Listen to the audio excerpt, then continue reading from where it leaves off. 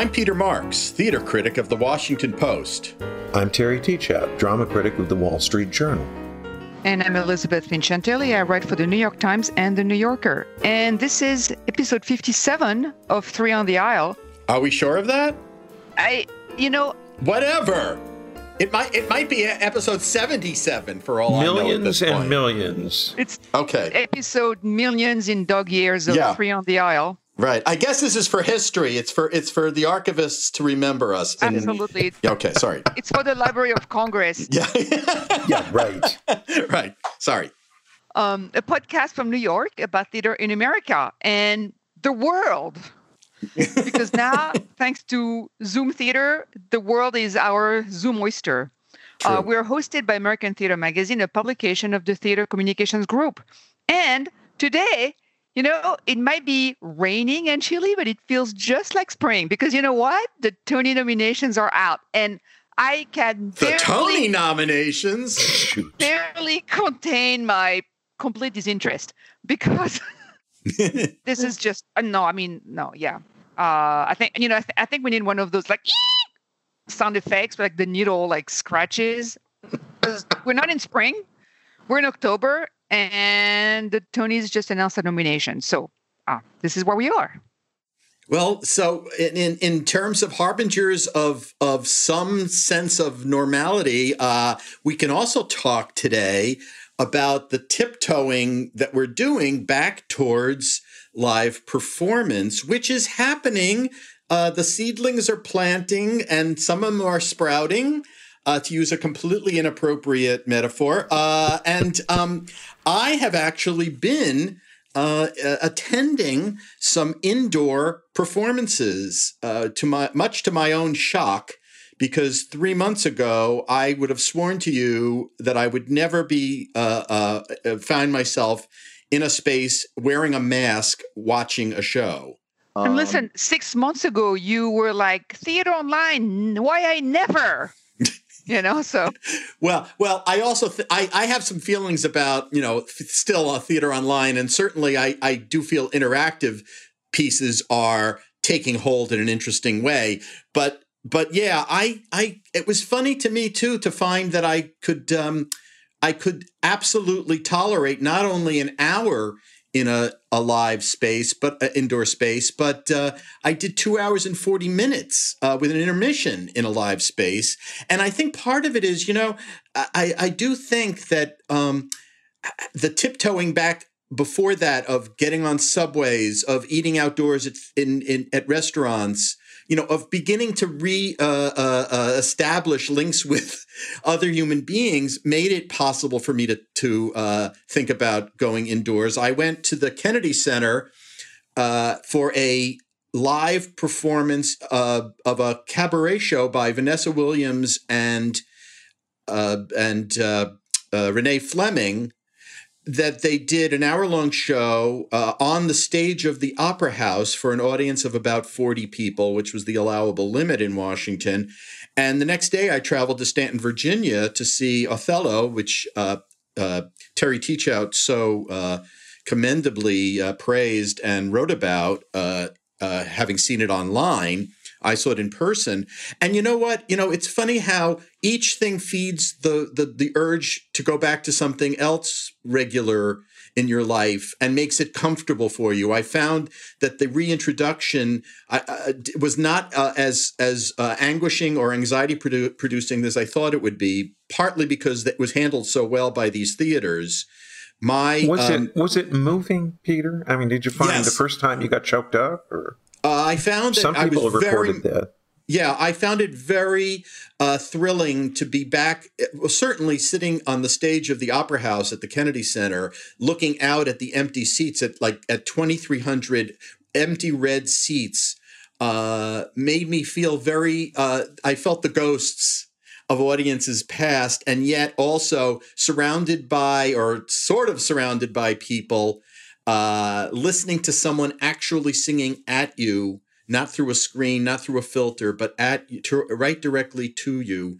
was deeply moving. And at some point, some songs, some Sondheim, some classical pieces, one by Benjamin Britten, some jazzier numbers, all, you know, the panoply. It took me some wonderful places, and it made me, all those hungers came right back, all those appetites that I thought were. I'm sure it's going to hit me hard the first time I'm in the theater. I have no doubt of it. Do you have any trepidations yourselves? Elizabeth and I went to an outdoor performance in Brooklyn together, actually, of something very short and sort of rudimentary. But I wondered if you guys are ready for some socially distanced performance in masks. I'm not sure that I am. I mean, I'm really concerned, especially now that we're clearly headed into another peak period for the pandemic. I think whatever notion people have gotten that it's possible to come back is going to shift very quickly as those numbers start to point up again. That's my guess, anyway. I agree. I think I just look at Europe and see, for instance, in France, where they just have put on a curfew in the major cities now that's going to last at least a month. It starts at 9 p.m. Now, a lot of the theaters and movie theaters were reopened in France, you know, with socially distanced, and they don't know what's going to happen. So last week or 2 weeks ago, I would have said, I'm feeling pretty confident. I think I'm ready. But I think also it's with something contagious like this, the sense of responsibility kicks. Like, for instance, my spouse is at risk, is an asthmatic, and it's always in the back of my mind. Like, maybe I would feel comfortable going, and I think I would if I was single, but you've got to think about the people around you. And if I brought something back, like, I couldn't live with myself, you know? Yeah. No, it's interesting. Those two events and the successfully sort of like surmounting whatever fears I had on those led me to a trip. I took a trip to Colorado for a week, stayed with friends in Aspen, did some biking and hiking, which was so restorative. I hadn't taken any break in 16 months, I realized. And wow. I have not been through anything as traumatizing and anguishing as Terry has been through this last year.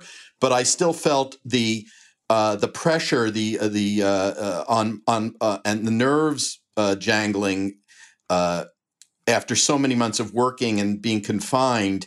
And my wife said, go. You know, she wasn't ready to fly, but she gave me permission to. And I say all that because on the way back, Colorado had risen in numbers. And by the time I got back, there was a 14-day quarantine order in place for Colorado. When the plane landed at LaGuardia, there were 2 cops waiting for us to check our forms that we had filled out to make sure we had.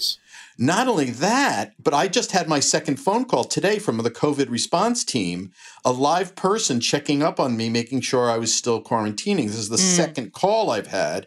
And I was, totally thankful. I felt gratitude towards her for even checking in, knowing that they're watching, but they're serious about it. So all those things give me confidence. I feel like I'm in maybe it's false sense of security, but it has given me a lot of fortitude for venturing out. I'm not saying I'm ready to sit in a Broadway theater to watch The Music Man yet, but or Six or whatever it is. I don't mean to single out any show, but I do feel. I feel like there are people thinking this through for safety reasons. Peter, do you mean that you're not willing to risk COVID to hear Shupoupi in the theater? Oh my God! You asked for it. You asked for it. All the good feeling I had from my vacation just drained from my body. In a single masterstroke of nastiness. It's my kryptonite, Terry. It's like... No. We're all post-traumatic these days. Everybody in this country is. I mean, some of us have had particularly excruciating experiences, but everybody has gone through the ringer and is going through it. And there's going to come a point when theater will be the great catharsis for those of us to whom it matters. And fortunately, we have webcasts of theater that take up a lot of the slack. You know, I'm seeing them from everywhere. I am finding out about companies I never even heard of. And I traveled a lot, and I thought I knew where all the good theater was. No, surprise. So it's been a learning experience for me. I think we're going to have to make a choice we have to make a decision at some point in the fall because of that show that's coming that so far is like the most high profile production. What's that? It's Blindness. The Donmar Warehouse show? Yeah, that's been announced for New York. And they have not announced dates yet, but it's meant to come to a big off-Broadway to the Darrell Roth Theater. And it's also supposed to go to Washington, D.C. and Toronto now. So we'll have to make a decision. Well, number one, is it going to come at all? We don't know. But right now they say they want to bring it over. Now, what's striking to me is the most high-profile show to be announced for this fall in New York is a British import from the Donmar Warehouse. And I find this just so weird. Like, we can't come up with our own.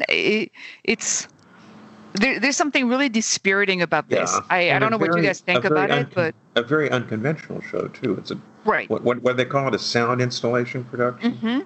Well, it's about a world where everyone is blind except one person, right? Right. And there's a pre-recorded narration by Juliet Stevenson. They're bringing Juliet that too. Stevenson, right. And so apparently, but it's for a live, socially distant audience. It's kind of conceived for that. And when I first saw that, part of me was like, oh, I'd love to see that. It's adapted by Simon Stevens from the novel, and Donmar Warehouse that does good work. So part of me is like, yeah, I'm curious to see that. Sound installation, interesting. And then part of me is just like, where are our major nonprofits? Like, what the hell is happening with them? Where are they? What are they doing? This is a real question. What is going on? As is so often the case, the action is elsewhere, where companies all over the United States are getting shows up online. Some of them very conventional fare, some of them highly original and apropos fare. But I don't think it's so. I would take issue with you, Elizabeth. First of all, it's a tour. I mean, it's going to several cities. Sure. So mounting that is not easy to do. Number one, and number two, it's a very specific and unusual piece that they are creating. And Simon Stevens has done other shows here in the States. It's so, I mean, the ingredients don't strike me as somehow showing up Americans.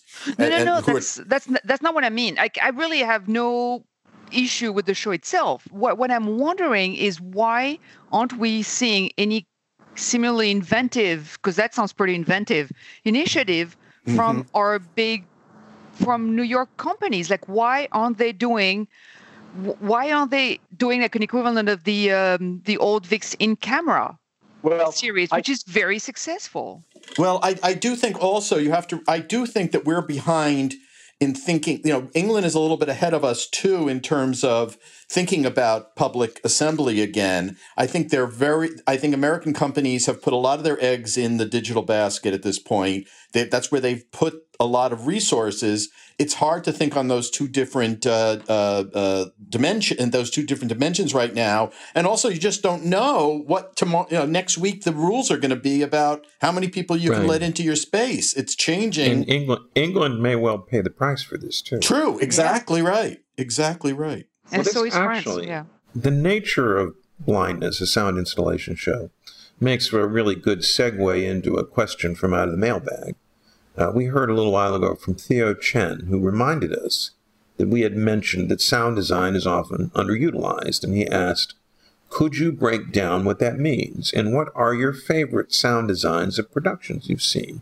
What makes smart and good sound design? I really know something about that because I've been involved deeply in the sound design of two of my own shows. I was, in essence, the sound designer for one production. Sound design means two things, and most people don't understand this. It means sound effects. It means anything that you're laying over the show to create a more naturalistic atmosphere, surrealistic, sounds. The other is music, which is covered by the same term. That really surprised me because I thought that would be called incidental music.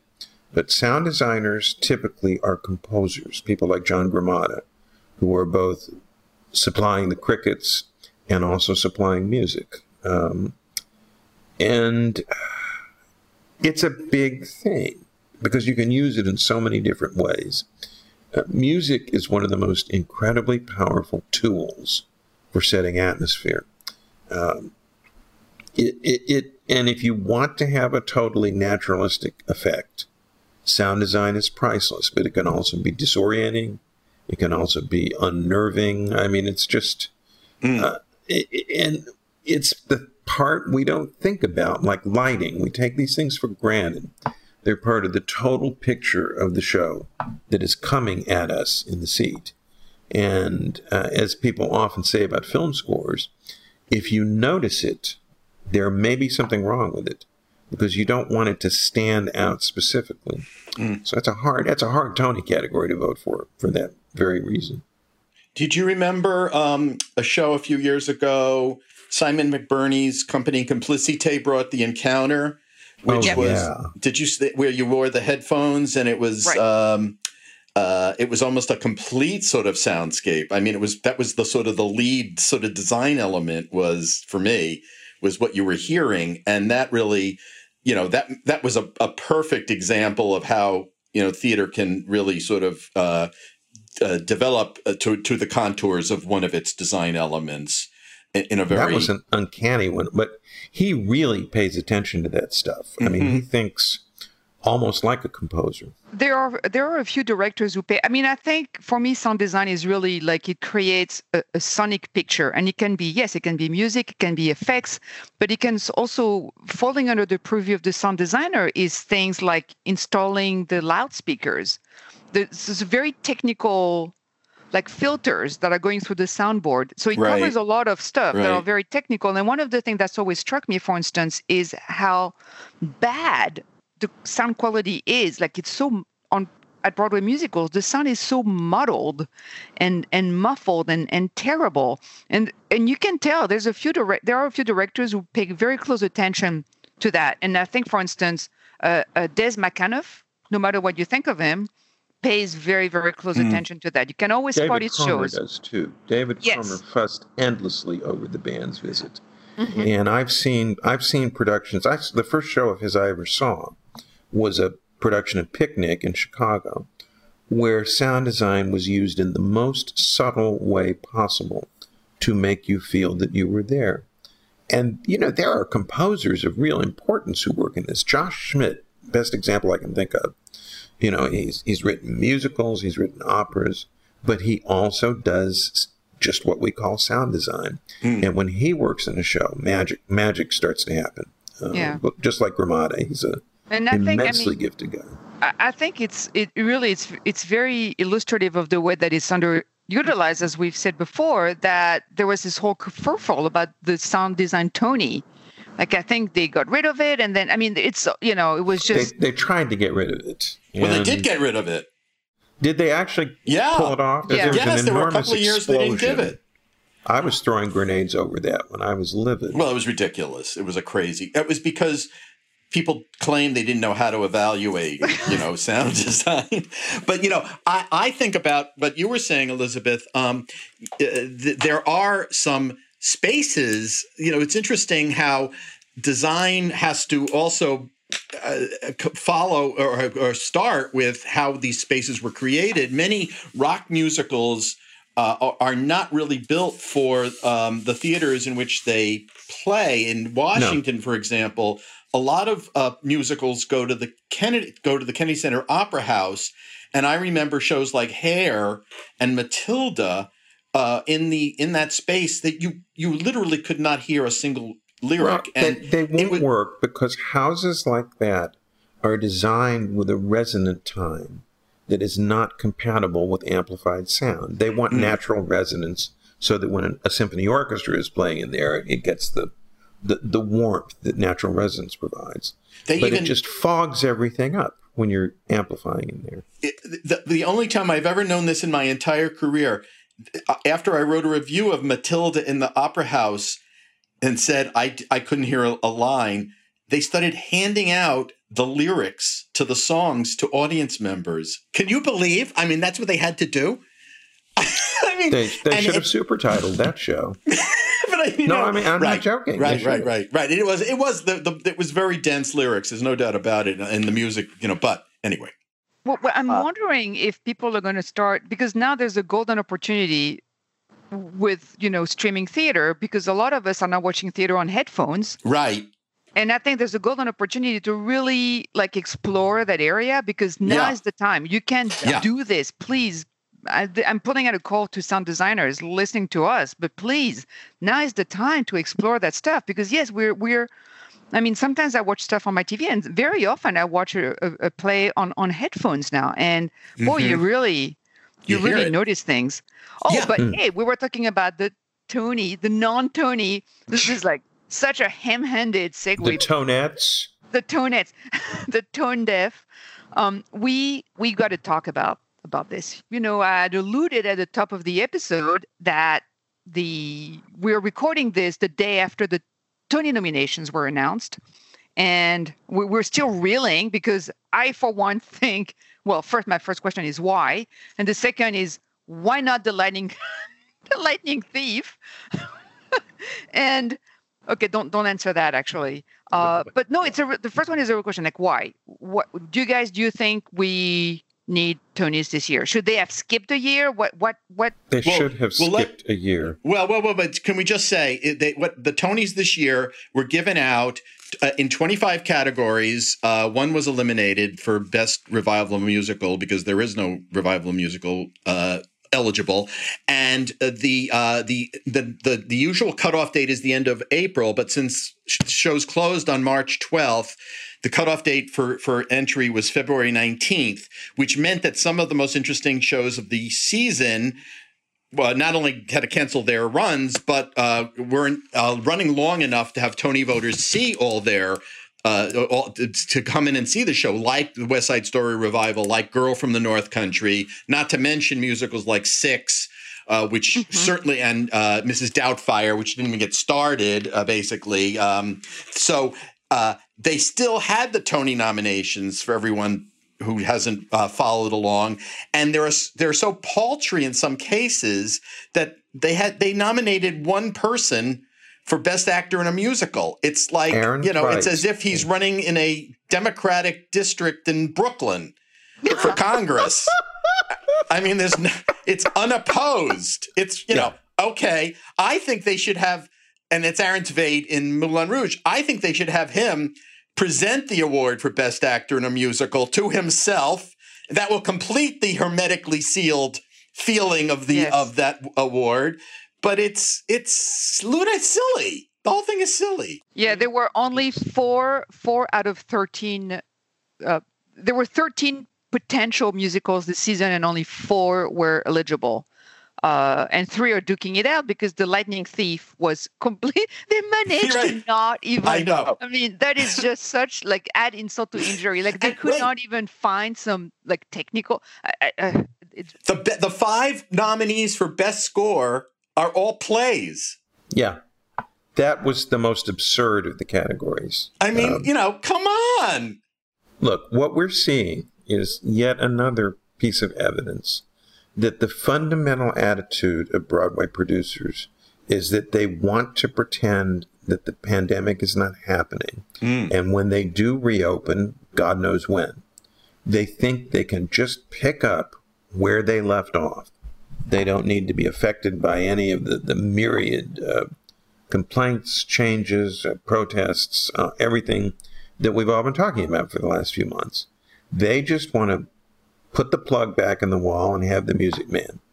And if they think they can do that, and if they think they can get people into the theaters to see that, they're in for some very, very shocking surprises. think. I don't think I'm going to dissent from that view. I did a lot of reporting on this, and I don't think they think they're coming back to the world as it was or expect to. I think there's some truth in what I understand what you're saying, Terry, about I think they're mostly thinking that about the pricing and stuff. I think they want to think we're going to all start paying the same amount of money that we paid before, or at least eventually. But I do think there are a lot of efforts right now underway to figure out how to make this world work for everybody after the pandemic. Mostly, of course, they're waiting for a vaccine to happen. God knows if that will at this point. But what I think it is really, I think Broadway is looking for any way to stay relevant in a time when nobody is thinking about Broadway, or at least nobody who is, in our business, for example, is really not writing about Broadway shows. So it is sort of a bridge. If you can have, although there's no network that wants to broadcast the Tonys this year.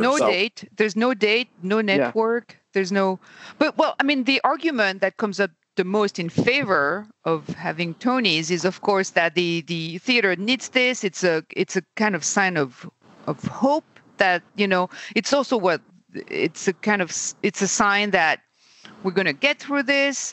And also there's the desire to reward the productions that did open, for their work. So there's that attitude saying, well, these guys put themselves out there.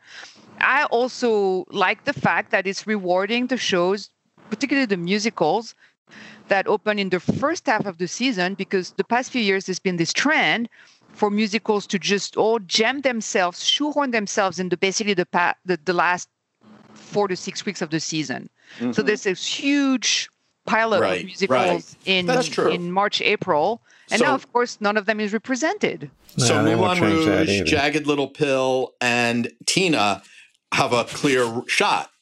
Right. Peter, you've talked to all these guys. Tell me this, on and off the record. Sure. What do they think is going to happen now that the theater in New York on Broadway has essentially become a tourist trade? Mm-hmm. Do they think the tourists are going to start coming back? Do you think they will? If they do you think they will want to go to the theater again? What are they expecting? They're not expecting tourists to come back right away. Tourists are now 70% of the market, and let's just say Broadway has brought this dilemma on itself. It has branded itself as a tourist family enterprise occasion. It has really let the New York market atrophy. They are thinking now, that they have to reorient towards a New York metropolitan area base. And that is going to change radically the expectations for the runs of shows and which shows are coming back first and how many of them are going to do okay. I don't have a crystal ball. I know that different shows they all have their own demographic sort of studies, and they know how much, some shows, long-running shows, have what's called a 33-33-33, which is 33% of their audience is metropolitan area, 33% is national, and 33% is international. Some shows like Phantom, for example, and Chicago, the Long War Horses, are much higher levels of foreign intensive audiences. So it goes show by show. There is some recognition, and I don't know at what point it kicks in terms of what we see, what actually gets, what shows we see in terms of how they think about the New York market. Clearly, we've got to think about newness, novelty, much more so than some of the things that have been around for a long time. And also, what you're going to see, I think, is some effort, some pressure brought to bear on shows that were not doing that well before COVID struck, to kind of ask them, once they get their insurance money cleared, recovered, to sort of take their bags and pack their bags and go.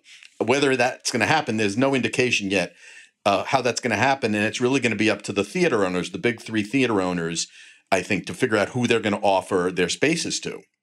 You remind me, when I first came to New York in the early 80s,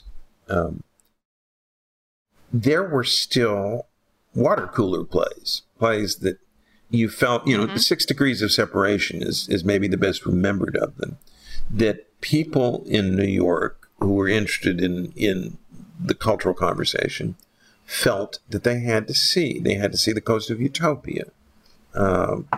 This is what you did. And now they don't exist. I mean, I guess they felt that they needed to go see Stephen Sondheim shows.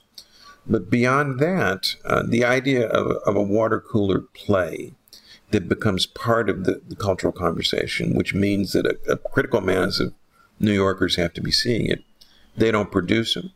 They don't exist. I think the water cooler play now may be the Twitter cooler play. And I would argue that slave play was very much that. First on Broadway and then on Broadway. The conversation around that.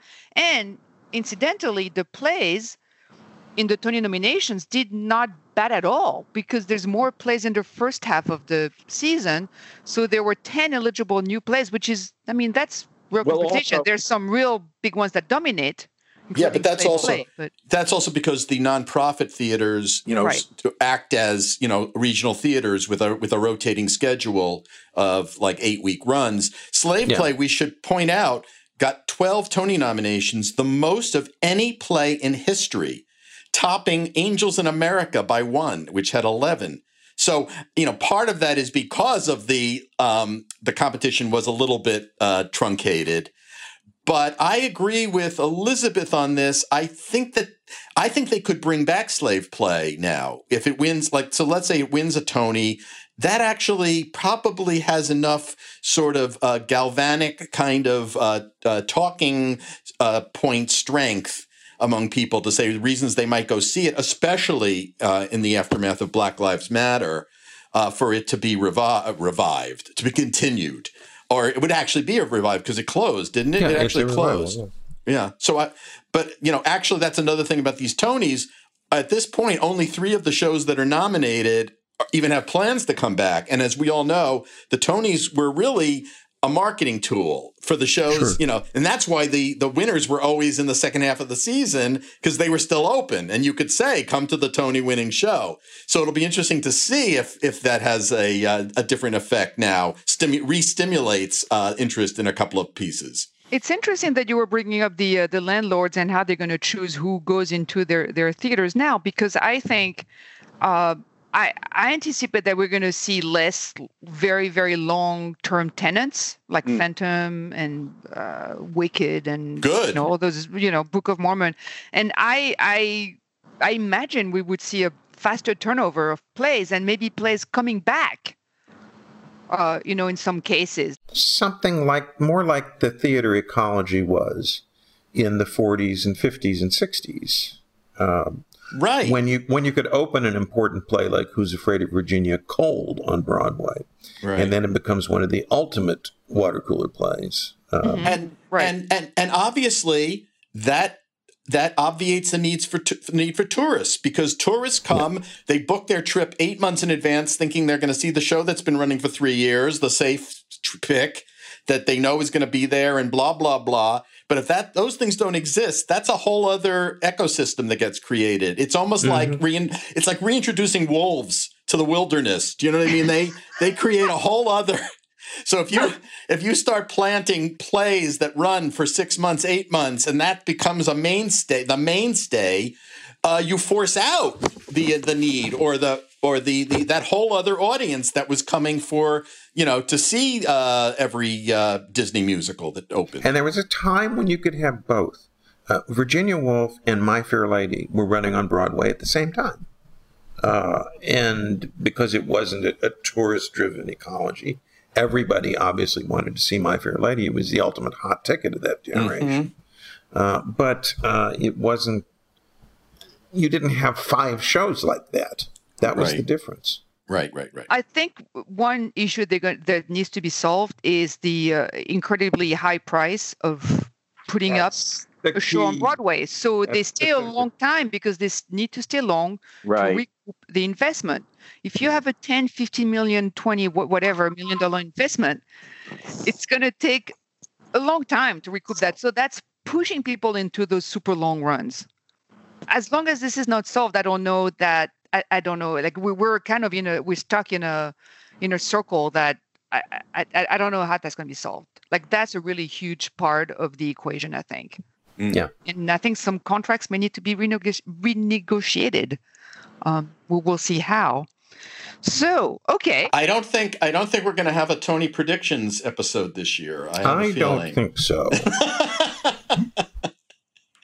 Anyway, sorry. I did not even hate the Lightning Thief. I don't even remember the Lightning Thief. I didn't even see the Lightning Thief. I must have seen it, but I don't remember it. Yes, well, no, I think you would remember it if you had seen it. I'm gonna venture you would. Oh, should we move on to things we actually have seen? And liked or not? Yes, and liked. Okay, I'm going to go first because I saw something I very much enjoyed on YouTube. It's a new play by a woman I'd never heard of named Natalie Margolin. It's called The Party Hop, and it's presented by a Dramatic Play Service, which is one of the licensing companies. And it's, well, okay, I have to admit that what caught my eye originally was the cast, because the cast is crazy. It's got Beanie Feldstein, Ayo Edebiri, Catherine Cohen, Ben Platt, Ashley Park, Caitlin Devers, great cast. And it's 45 minutes long, something like that. And it's very, very funny. It's the rare comedy that really works. I was laughing watching it on my own with my headphones first, and then I watched it on my TV. I watched it twice. And it's the first, well, as far as I know, the first Zoom play that is also a bad Zoom. And the way Zoom changes how we socialize. And it's about these 3 college students who are doing remote college because the play takes place 3 years into quarantine.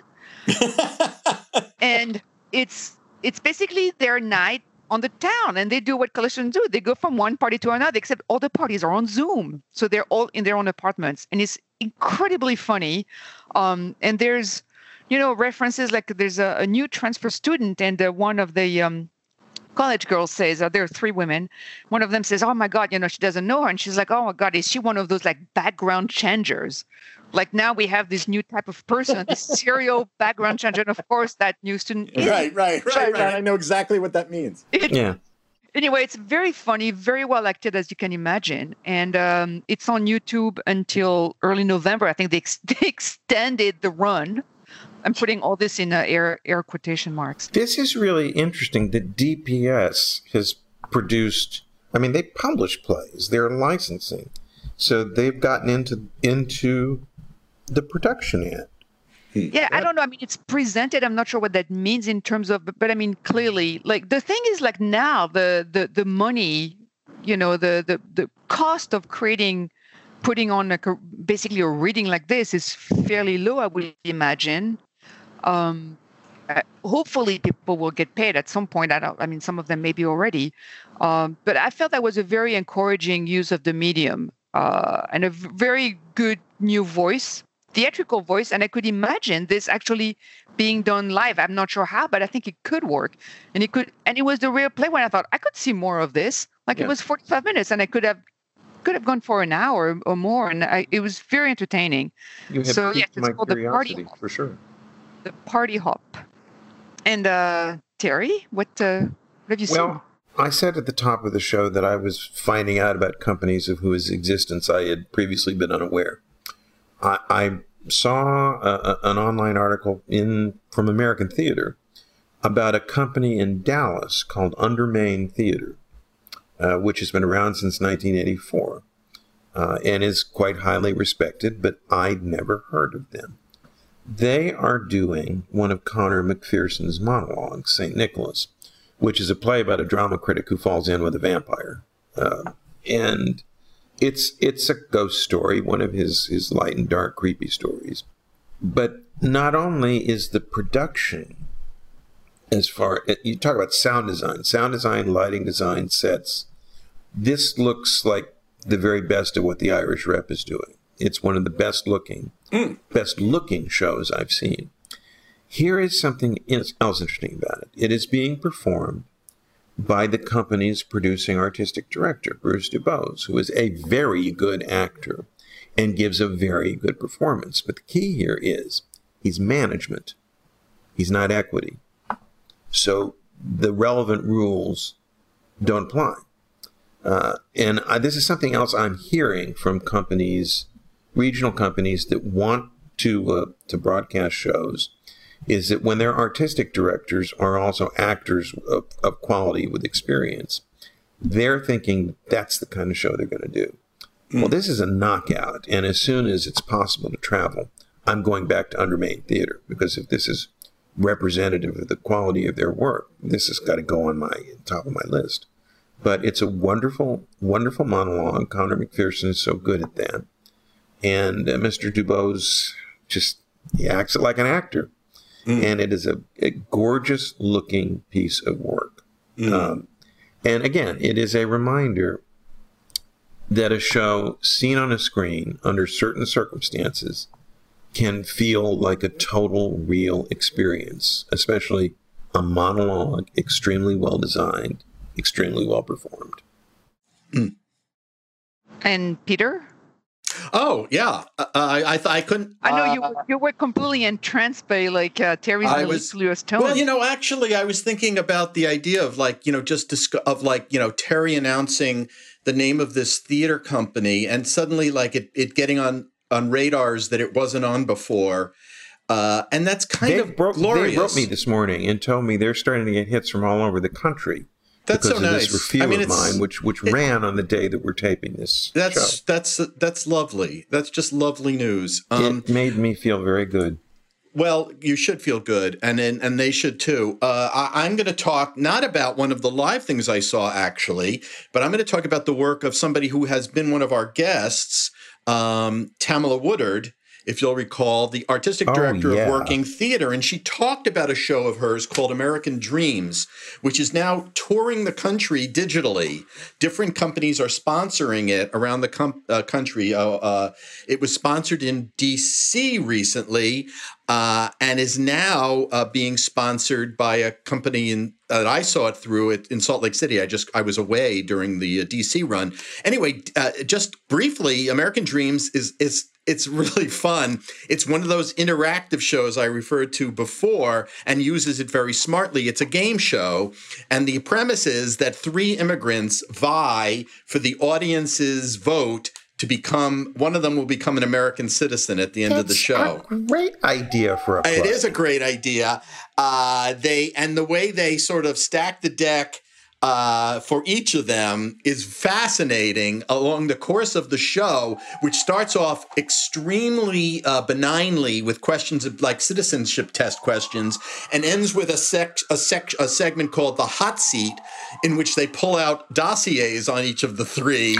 One of them is a Pakistani, one is a Palestinian, and one is a Mexican who has lived illegally in this country.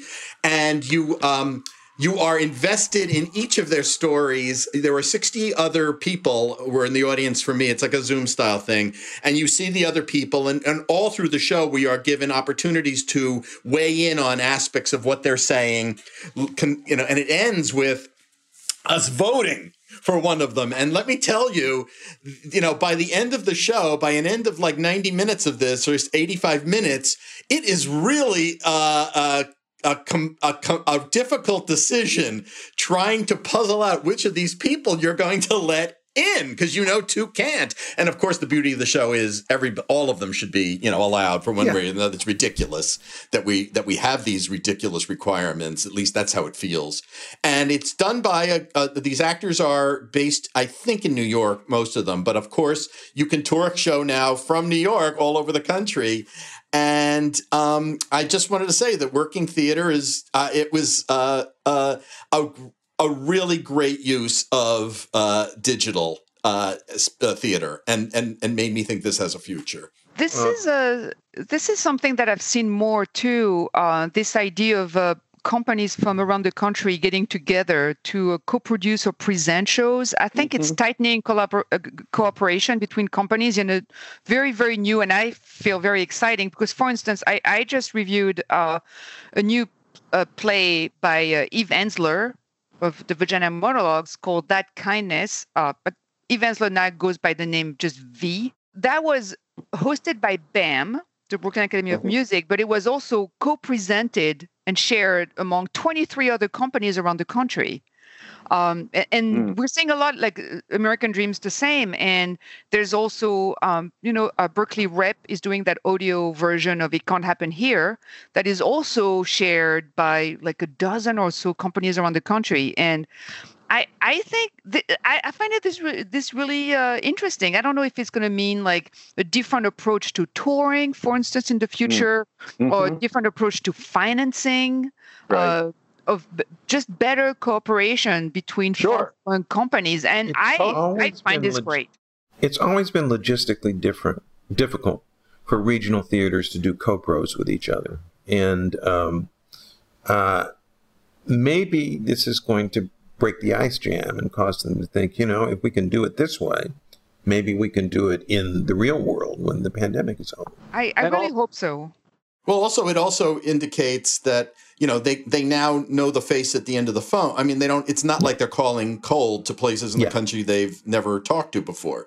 These are all links that are going to stay. The other thing I was thinking as you were talking, Elizabeth, was that, this is now, what are we, 7 months into this COVID? 7 months. Look at the amount of, if we had a panic that there wouldn't be anything to talk about or write about. I mean, it's the opposite. It's sort of it's snowballing as far as I can tell. I mean, snowballing. It's what do you call that? What is that word? Anyway, is that right? Snowball. No, when things are like gathering, snow. You mean like a snowball? I'm a little okay. Sorry, I'm losing it a little bit. Something small that gets bigger as it gathers snow like a snowball. Are we getting giggly there, Peter? Well, no, but it's like sometimes a word stops meaning what you think it means in the middle of saying it. Anyway, that's what happened to me. Anyway, you repeat it several times, suddenly it evaporates. Maybe I'm overcome with the magic of theater at the moment. What can I tell you? You do mean snowballing. Snowballing, thank you. So anyway, but it is kind of amazing that theater is, has no shortage of ideas about how to make itself seen and heard. Back in March, when I realized, I saw my last show, The Hot Wing King, and suddenly here I am, Othello's occupation's gone. What am I going to do? And at that moment, people started putting up some webcasts. But I expected they would run out fairly shortly. And I had this long list of things on YouTube and, Hollywood movies that contain members of the original stage cast like Our Town. Yeah. And I think I've had to use 2 of them.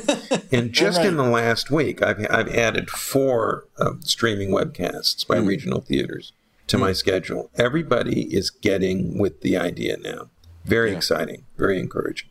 Yeah, I agree. It's I mean, we clearly with something we have to I mean, we don't have a choice, but there's great initiative. And I think there's a kind of democratizing aspect to it that I love because yes, now we can watch, production from companies we've never heard of. There's a production of Little Shop of Horrors from like some tiny little company up in Vermont. They had like a huge, article in the Times. Like it's just great to see because I think also the small companies are very nimble. They're used to doing a lot with very little, and it's playing to their advantage right now. I'll tell you something else about co-pros. I mean, the reason you talk about not knowing the voice on the other end of the phone, regional theater directors generally don't have time to go from Chicago to Dallas and see what's happening there. They're busy. They've got their own shows to put up. They might come to New York, but that's about it. But now they can see Syracuse Stage. They can see, whatever's going. And I, who have been yelling for years and years that American theaters become deregionalized and of high quality, now everybody is seeing what I've been talking about all this time, that there is the idea of something being Broadway worthy is condescending and meaningless. These companies are just plain good in their own right, first class. And some of them are better than anything we have in New York. So get the word out. Put your show on streaming and the results may astonish you. There is no downside. And Terry will watch. I will. Well, I think we're snowballing towards the end of another episode. I think so. But it's, of course, always a delight to talk to the two of you and Yes. to have Erica as our nimble producer. I'm Peter Marks, and you've been listening to Three on the Aisle, a podcast from New York about theater in America and the world at large, hosted by American Theater Magazine. I'm Terry Teachout, and our producer is the superhumane Erica Wong. You can follow us on Twitter at 3ontheaisle.com, spell it out, and write to us at 3ontheaisle@gmail.com. And I'm Elizabeth Vincenteli, and please let us know what other topics you'd like to hear us discuss on future episodes. Please leave us an excellent review or ratings, like 5-star or 7 or 8, whatever the maximum star rating is, just go for that. Fill all the little stars on iTunes or Google Play, whatever you use. And thanks again for listening, and we'll be with you again soon, and perhaps even in the flesh. I mean, that'll be Peter on the real aisle, and most likely the virtual aisle.